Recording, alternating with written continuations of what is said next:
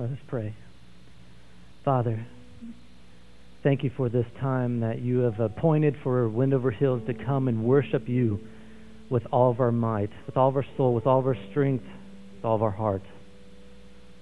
Lord, we love you so much. And no matter what week we've had this past week or past couple weeks, maybe it's been a difficult time. May we praise you in the storm. Maybe it's been a mountaintop experience. May we praise you there as well. May we praise you at all times, Lord. May our lips continue to praise your name because of who you are, because of what you've done for us, so that we may be as alive as ever. That we would be Christians that don't just sit on the sidelines, but we're involved in the game. We're involved in what you are doing. We just want to be in the center of your will, personally and as a church, Lord. May we surrender all we have to you this morning. I pray that you prepare our hearts to hear your message. May you speak and may I hide behind you, Lord Jesus. These people need to hear from you and not from me. We love you, Father. You are everything to us. May we breathe you in today. May we take you in. And may we live out your commands. It's in Jesus' name we pray. Amen.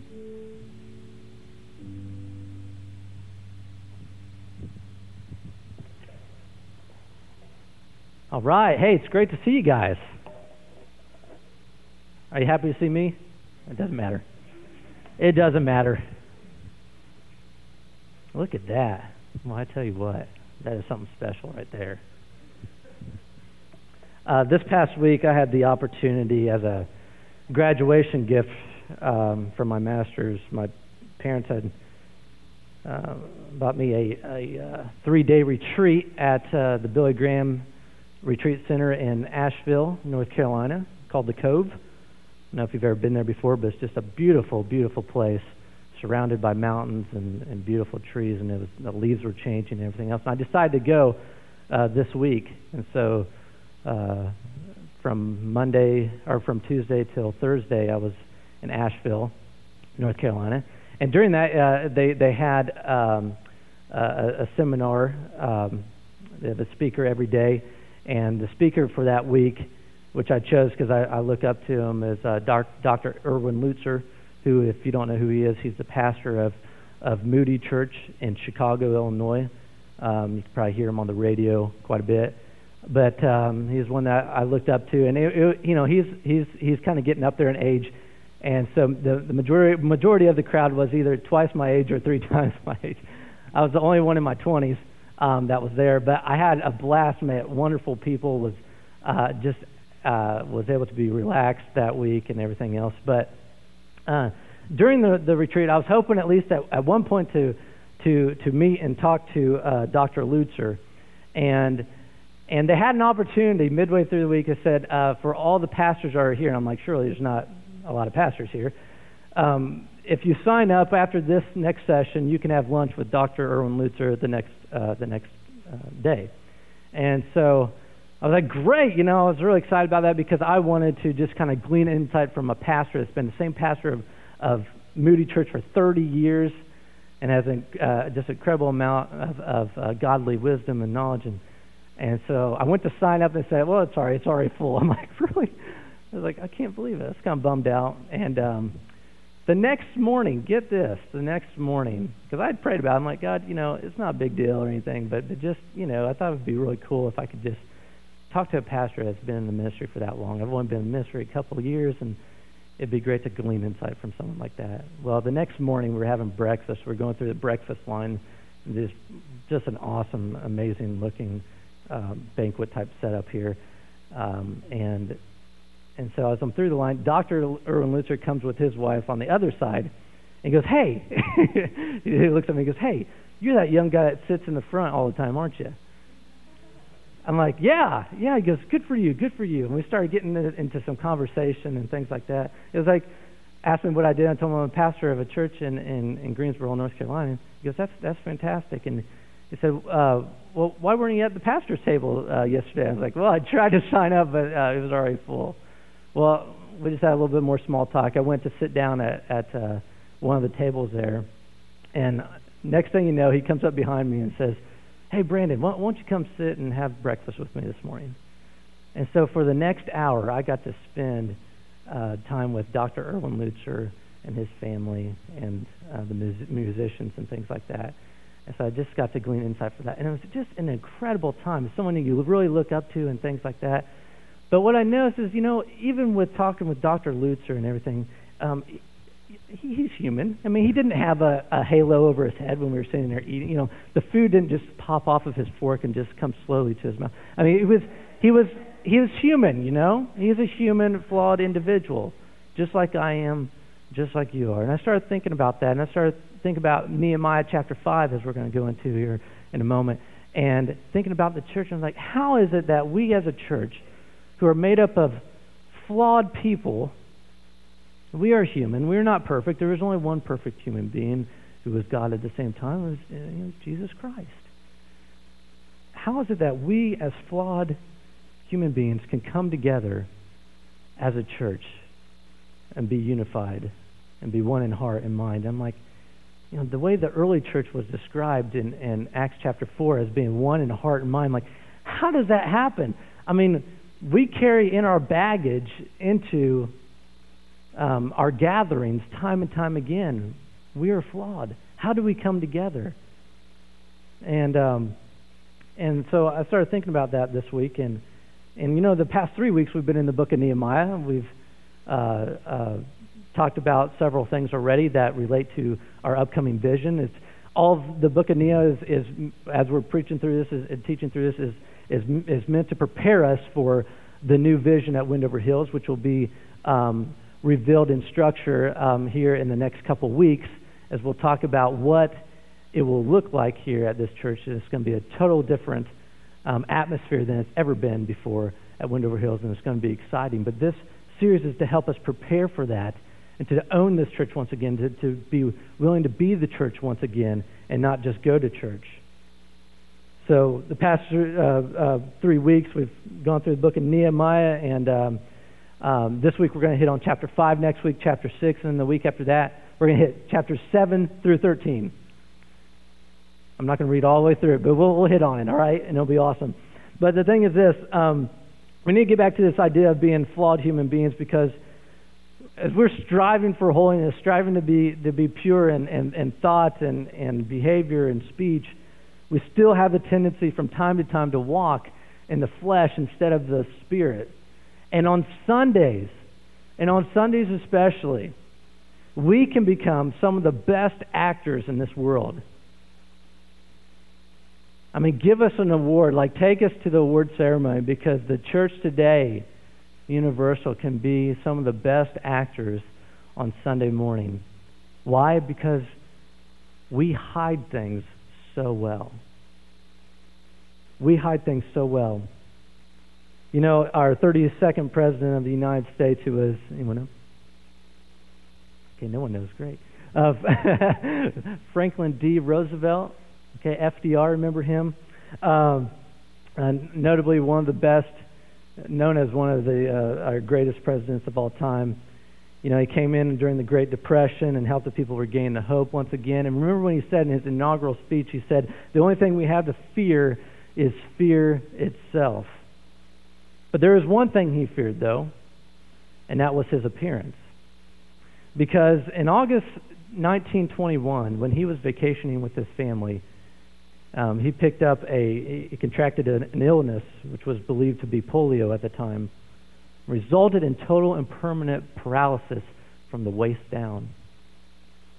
And for the rest of his life, he denied that he had been permanently paralyzed. And during the 12 years in his office, Roosevelt was able to convince many people that he was getting better. Matter of fact, you would see there's only a very few photos of him in a wheelchair, because anytime he was out in public, he had strapped these these leg braces that were like 10 pounds each. He would swivel his hips, and he would have someone on his side constantly to lean on so that he would not appear weak in the public's eye. And he would have a cane with him at all times. It was actually noted that this would happen anytime that he was to speak, where they would have a podium. They would actually have to bolt the podium into the ground because he would grip and lean on it with all of his might as he was giving his speech. Isn't that incredible? He would hide it for so many years. Eventually he did come out and tell everyone, but the thing is he hid it. And we asked the question, why would FDR want to hide that kind of illness from everyone? And better yet, why do you and I as the church hide our imperfections so well? Why don't we allow people into our lives? Why don't we tell everyone what we're going through in our struggles? I'll just share a little bit about me this morning. You know, I walked in my office, never believe this, walked in my office this morning, and I found a dead bird laying beside my door. Okay? And I thought, oh, what a great start to the day. So I thought I'd share that with you this morning, okay? And I thought it was a prank at first. No prank. The bird did a number 2 on my desk and then died. So it was real. I saw that. Okay. I just want to share that with you because we need to have authentic and open environment where we share these things with one another. Hey, it was a struggle in the beginning. And after that happened, I received some calls from some people and that were going to be leading this morning that couldn't lead due to illnesses, due to everything else. I'm like, man, Lord, what is happening today? You know, but it's all good because it just means we got to have total dependence on our God. But the thing is, it's like, why do we hide so much of our stuff? We don't have a whole lot of time on earth, and we need to build each other up as the body of Christ and build momentum for His kingdom. And if you would, turn with me to Nehemiah chapter 5, because you'll soon discover, as it gives us hope, because all throughout the Bible we see struggling individuals and those that had messed up royally and they needed to depend on God and they need to be back on track and things like that. We'll soon discover that though they were building the wall and gaining momentum, there were things that were going on behind the walls that weren't so pretty, and it was pretty messy. So if you would, turn to Nehemiah chapter 5. After we talked about in Nehemiah chapter 1 and 2, remember that the Israelites had been disobeying God to the point where God's like, I'll just leave you on your own because you're going to go in your own way anyway. So He leaves them to Himself, and they end up being handed over to their enemies and struggling and being exiled from their nation and being dominated by another nation. And we see that the walls were broken down. They demolished the walls of Jerusalem, which provided protection and which were a sign of strength and things like that.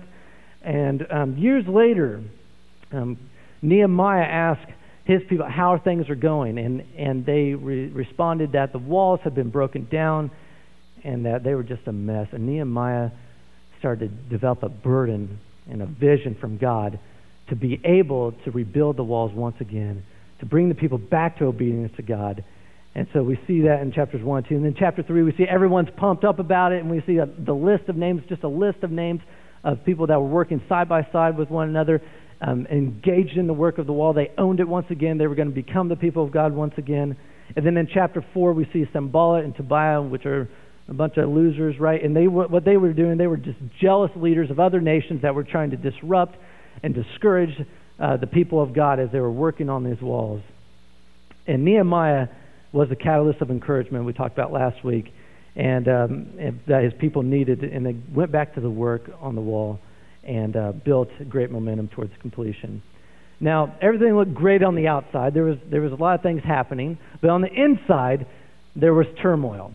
And that's what we're going to look at here in chapter 5, because although everything can look great on the outside, as we all know, and even in our own lives, things can be going on inside that people may not even know about.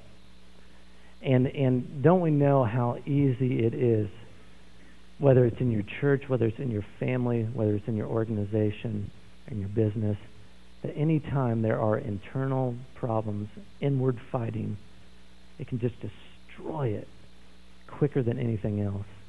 Everything on the outside can look all pretty and dandy, but inside, what is happening? And so we see behind the walls what happens to the people, the Israelites. In the first 5 verses, we see 4 problems quickly arise, okay? It says, now the men and their wives raised a great outcry against their Jewish brothers, their own people. Some were saying, we and our sons and daughters are numerous. In order for us to eat and stay alive, we must get grain. Others were saying, we are mortgaging our fields, our vineyards, and our homes to get grain during the famine.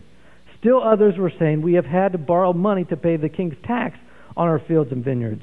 Although we are of the same flesh and blood as our countrymen, and though our sons are as good as theirs, yet we have to subject, get this, our sons and daughters to slavery. Some of our daughters have already been enslaved, but we are powerless because our fields and our vineyards belong to others. So we see 4 problems quickly arise. One is that there is a food shortage because of the famine in the land, and others had to get grain, and how they were going to get this grain and this food, that some had to mortgage their fields, their vineyards, and their homes.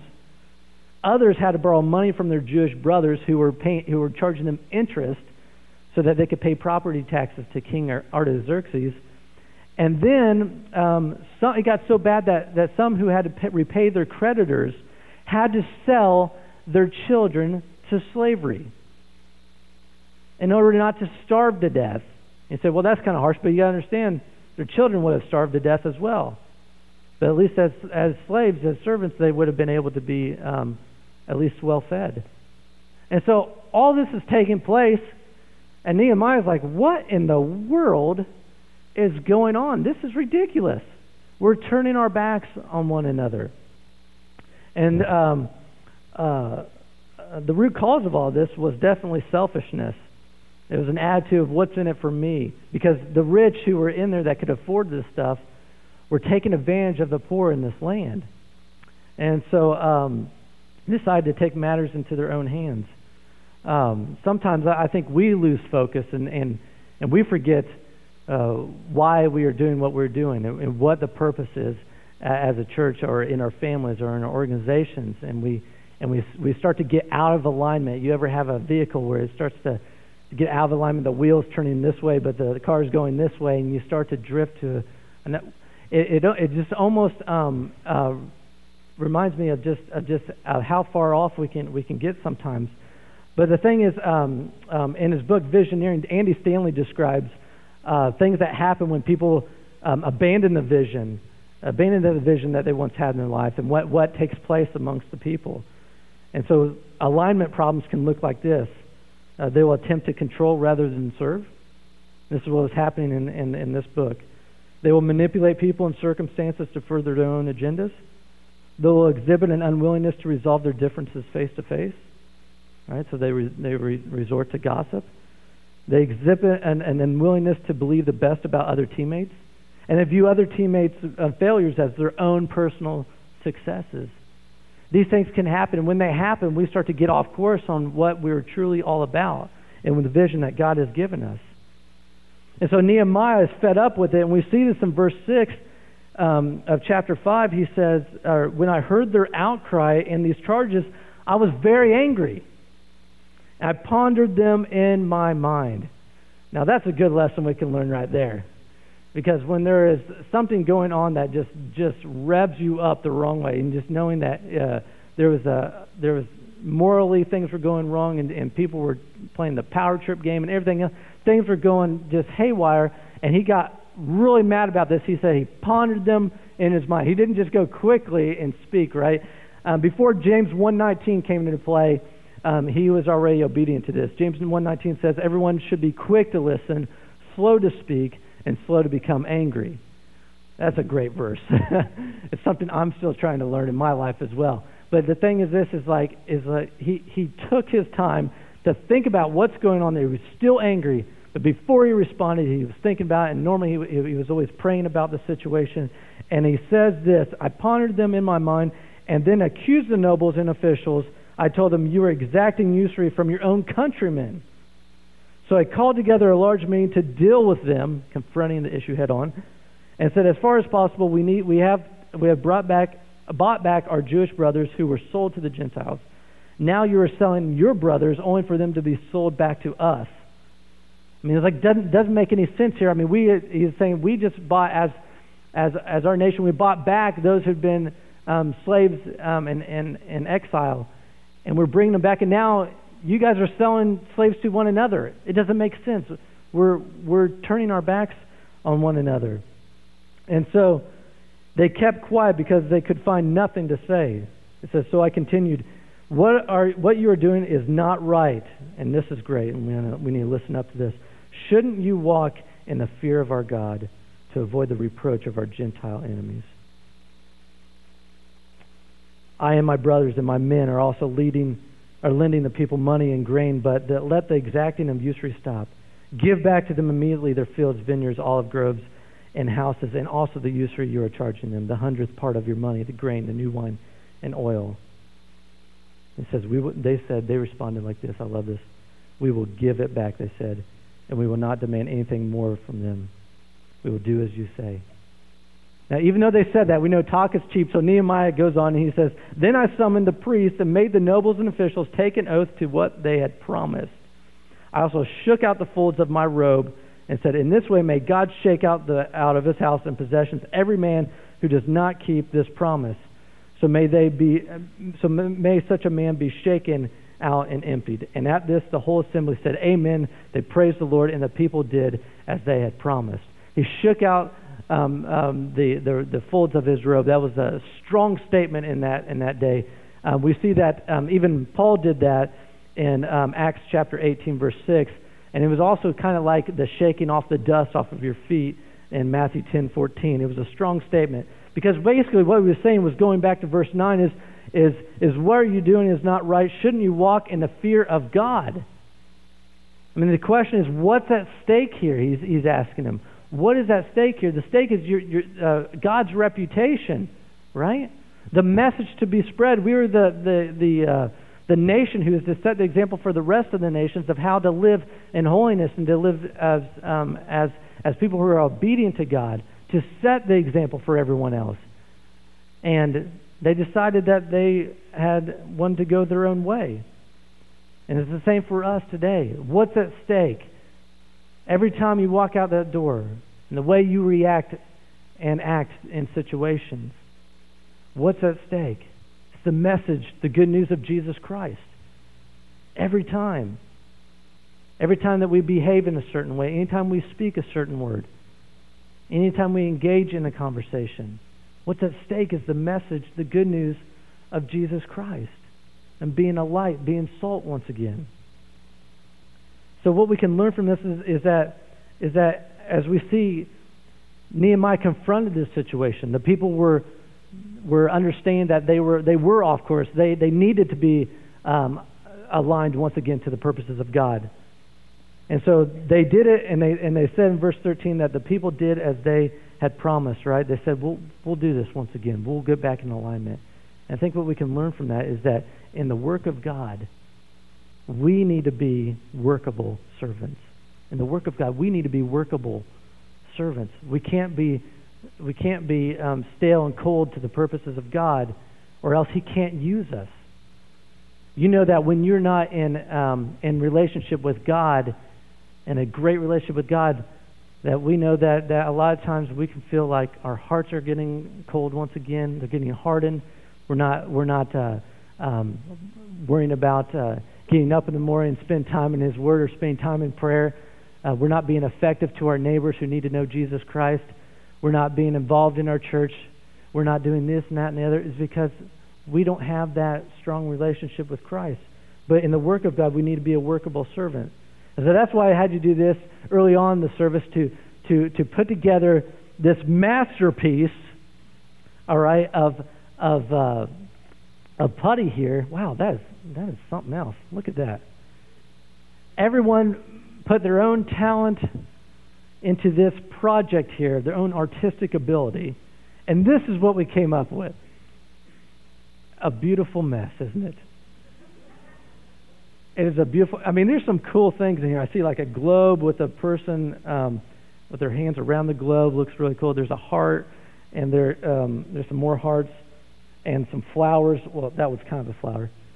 And just all of this coming together, all of us putting all that we had into this coming together, and this is what we came up with. You remember the scripture that Isaiah chapter 64 verse 8 says. It says, "Yet, O you, O Lord, are our Father. We are the clay, you are the potter. We are all the work of your hand." Are we workable servants? And so we came together and we put this together here, and this is what we came up with. But can you imagine what God can do in your life? Sometimes we feel like this, don't we? We look like this a lot of times. But God can do amazing work in your life. He can mold you.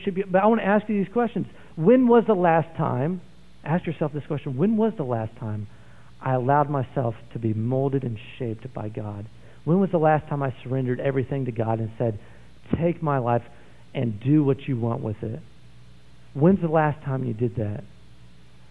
How flexible are you with others? How flexible are you with others? Or is it just your way all the time? Or are you able to work together well with others? And are you a workable servant in the work of God? Because many times we can look like this, but the thing is, God can do a masterful work in your life, and He can make us and create us into the person that He has called us to be, and the church He has called us to be, the family you were called to be, and the whatever part of organization you're a part of to be. That we can be that together. We are the clay in the hand of the potter, but are we workable? That's the question. Are we workable? So I want to give you 5 things here real quick of what workable servants do. These are what workable servants do, these things, okay? One thing is they create and sustain an atmosphere of unity. They create and sustain an atmosphere of unity because visions thrive in an atmosphere of unity.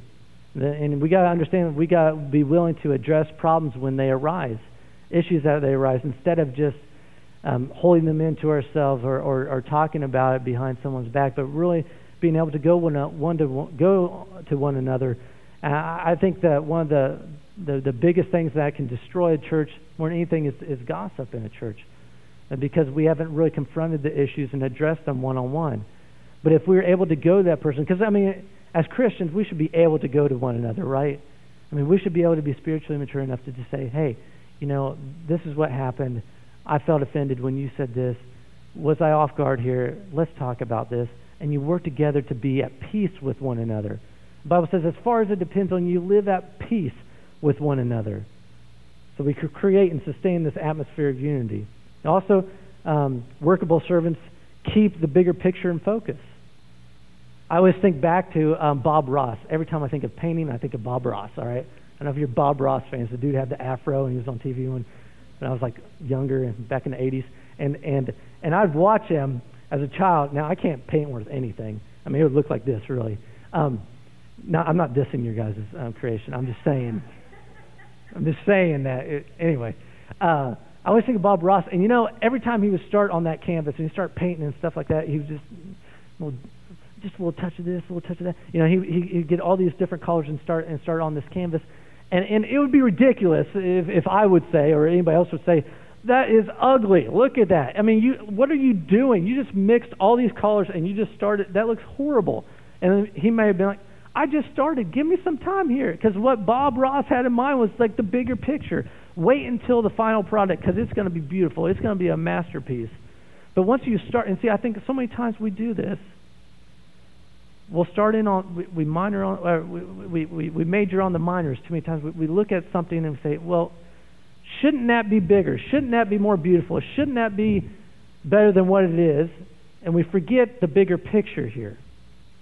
When things go a little bit wrong in the church, remember, we are flawed human beings. When some things go a little bit wrong in the church, don't worry. The church down the road is probably experiencing the same problems. Or down 5 miles from now, or 20 miles from, or in another state. Churches have flawed people. But if we keep the bigger picture in mind, that we know that we are brothers and sisters in Christ, we are trying to bring other people into God's kingdom and sharing the good news. And remembering that one day we are going to inherit God's kingdom. We are going to be in heaven with him. We're going to live with him together forever. It's going to be incredible. And we're going to live forever and ever and ever and ever. If we keep the bigger picture in mind and the vision that God has given Windover Hills, then we can truly become the church that he called us to be. But so many times, we start to see a little bit of color here, a little bit of color here, and say, that doesn't make sense. I know it doesn't make sense, but it will make sense one day. God takes us through certain things for certain reasons because he wants to get the most out of us as a people. So to keep the bigger picture in focus, workable servants also follow their appointed leader. The story really could have turned out really bad. They could have said to Nehemiah, forget you, we're going to do our own thing. And if they would have done that, it would just create more chaos. But I love how they responded, because they responded, we will do as you say, because they believed that Nehemiah was really being led by God. Hebrews 13:17 says, obey your leaders and submit to their authority. They keep watch over you as men who must give an account. Obey them so that their work may be a joy, not a burden. But also to the interest and each of you should, I was looking at another verse there. Obey them so their work may be a joy, not a burden, for that would be of no advantage to you. You see how that all works out together? It's a team, it's a partnership, it's a marriage. And so they were able to follow their appointed leader. Now, don't follow leaders that are not following God, because then you don't want to do that. Okay, that would be horrible. And I know there are many people following leaders that claim to be godly and are not. But follow leaders who are the appointed leader, that are following God. And then number 4, they know when to lead and when to follow. Now, we talked about we're all leaders in here, but there's times where we got to follow as well, right? There's times when we got to follow. There's times where we got to lead. If everyone led at the same time, there would be a problem, right? I always think about this too. You think about in Jesus' life when he was 12 years old and he was sitting there listening to the teachers of the law, and he was learning from them. What was he doing at that time? He didn't say, "Oh wait, hey, I know I'm 12 years old. Hold on, but I'm God. Thank you. I'll be leading this small group today." Okay, no, he didn't say that. He sat there as a child and learned. Now, that's pretty incredible. Think about God himself in human flesh would be able to follow. But there's times where we follow, there's times when we lead. Know the difference. And then they trade in selfishness for humility. This is just the biggest thing right here. If we could really get to trade in selfishness for humility. The Bible says, do nothing out of selfish ambition or vain conceit, but in humility consider others better than yourselves. Each of you should look not only to your own interest, but also to the interest of others. When we live as Christ lived while he was on earth, with a humble attitude, a humble spirit, so much more work can be accomplished for the kingdom of God. So when we get our own agendas, when we get on and we start to drift into another lane here and start to get off the alignment, and we start to do our own thing, then all of a sudden we become a mess once again. But if we are willing to be humble, if we're willing to learn from one another, if we're able to submit to one another, to submit under the authority of God, that we would be a praying church, that we'd be covering this church in prayer every single day, and that we would just allow God to move this church into his vision, then we can really start to see some incredible things happen. And I believe those things are going to happen. And as we reveal the structure of our church in a couple weeks, you're going to see how there's going to be so much opportunity for each one of you to use your God-given gifts and to be strengthened in relationships, and for us to really accomplish that one more that we always talk about, awakening one more soul to experience life in Jesus Christ. So if you're willing, with me today, me included, that we would be people who would be able to be like the clay in the potter's hand and allow us to be workable servants in the work of God. If you're willing to do that today. Now, I'm going to ask the worship band to come up here at this time.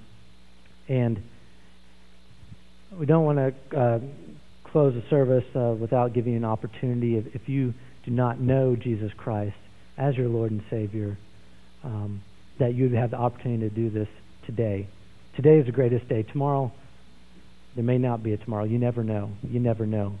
But if you're kind of feeling like this today, and again, I'm not knocking your creation, but if you feel like this today, and you feel like my life is just out of control, and I've been in direct disobedience to God, maybe today is your day. Maybe you want to just say, you know what, Jesus, I'm going to give you my all. Forgive me of my sins. I will follow you. I don't know what this looks like, but I'm going to place all my faith into you. If that's you today, feel free to come to this makeshift altar down here. We will pray with you. If you want to pray in your seat, you want us to pray with you. If you want to raise a hand and you want us to pray with you, we'll come and pray with you. Whatever it may look like, I just pray that you make that decision today to follow Christ all your life. All right?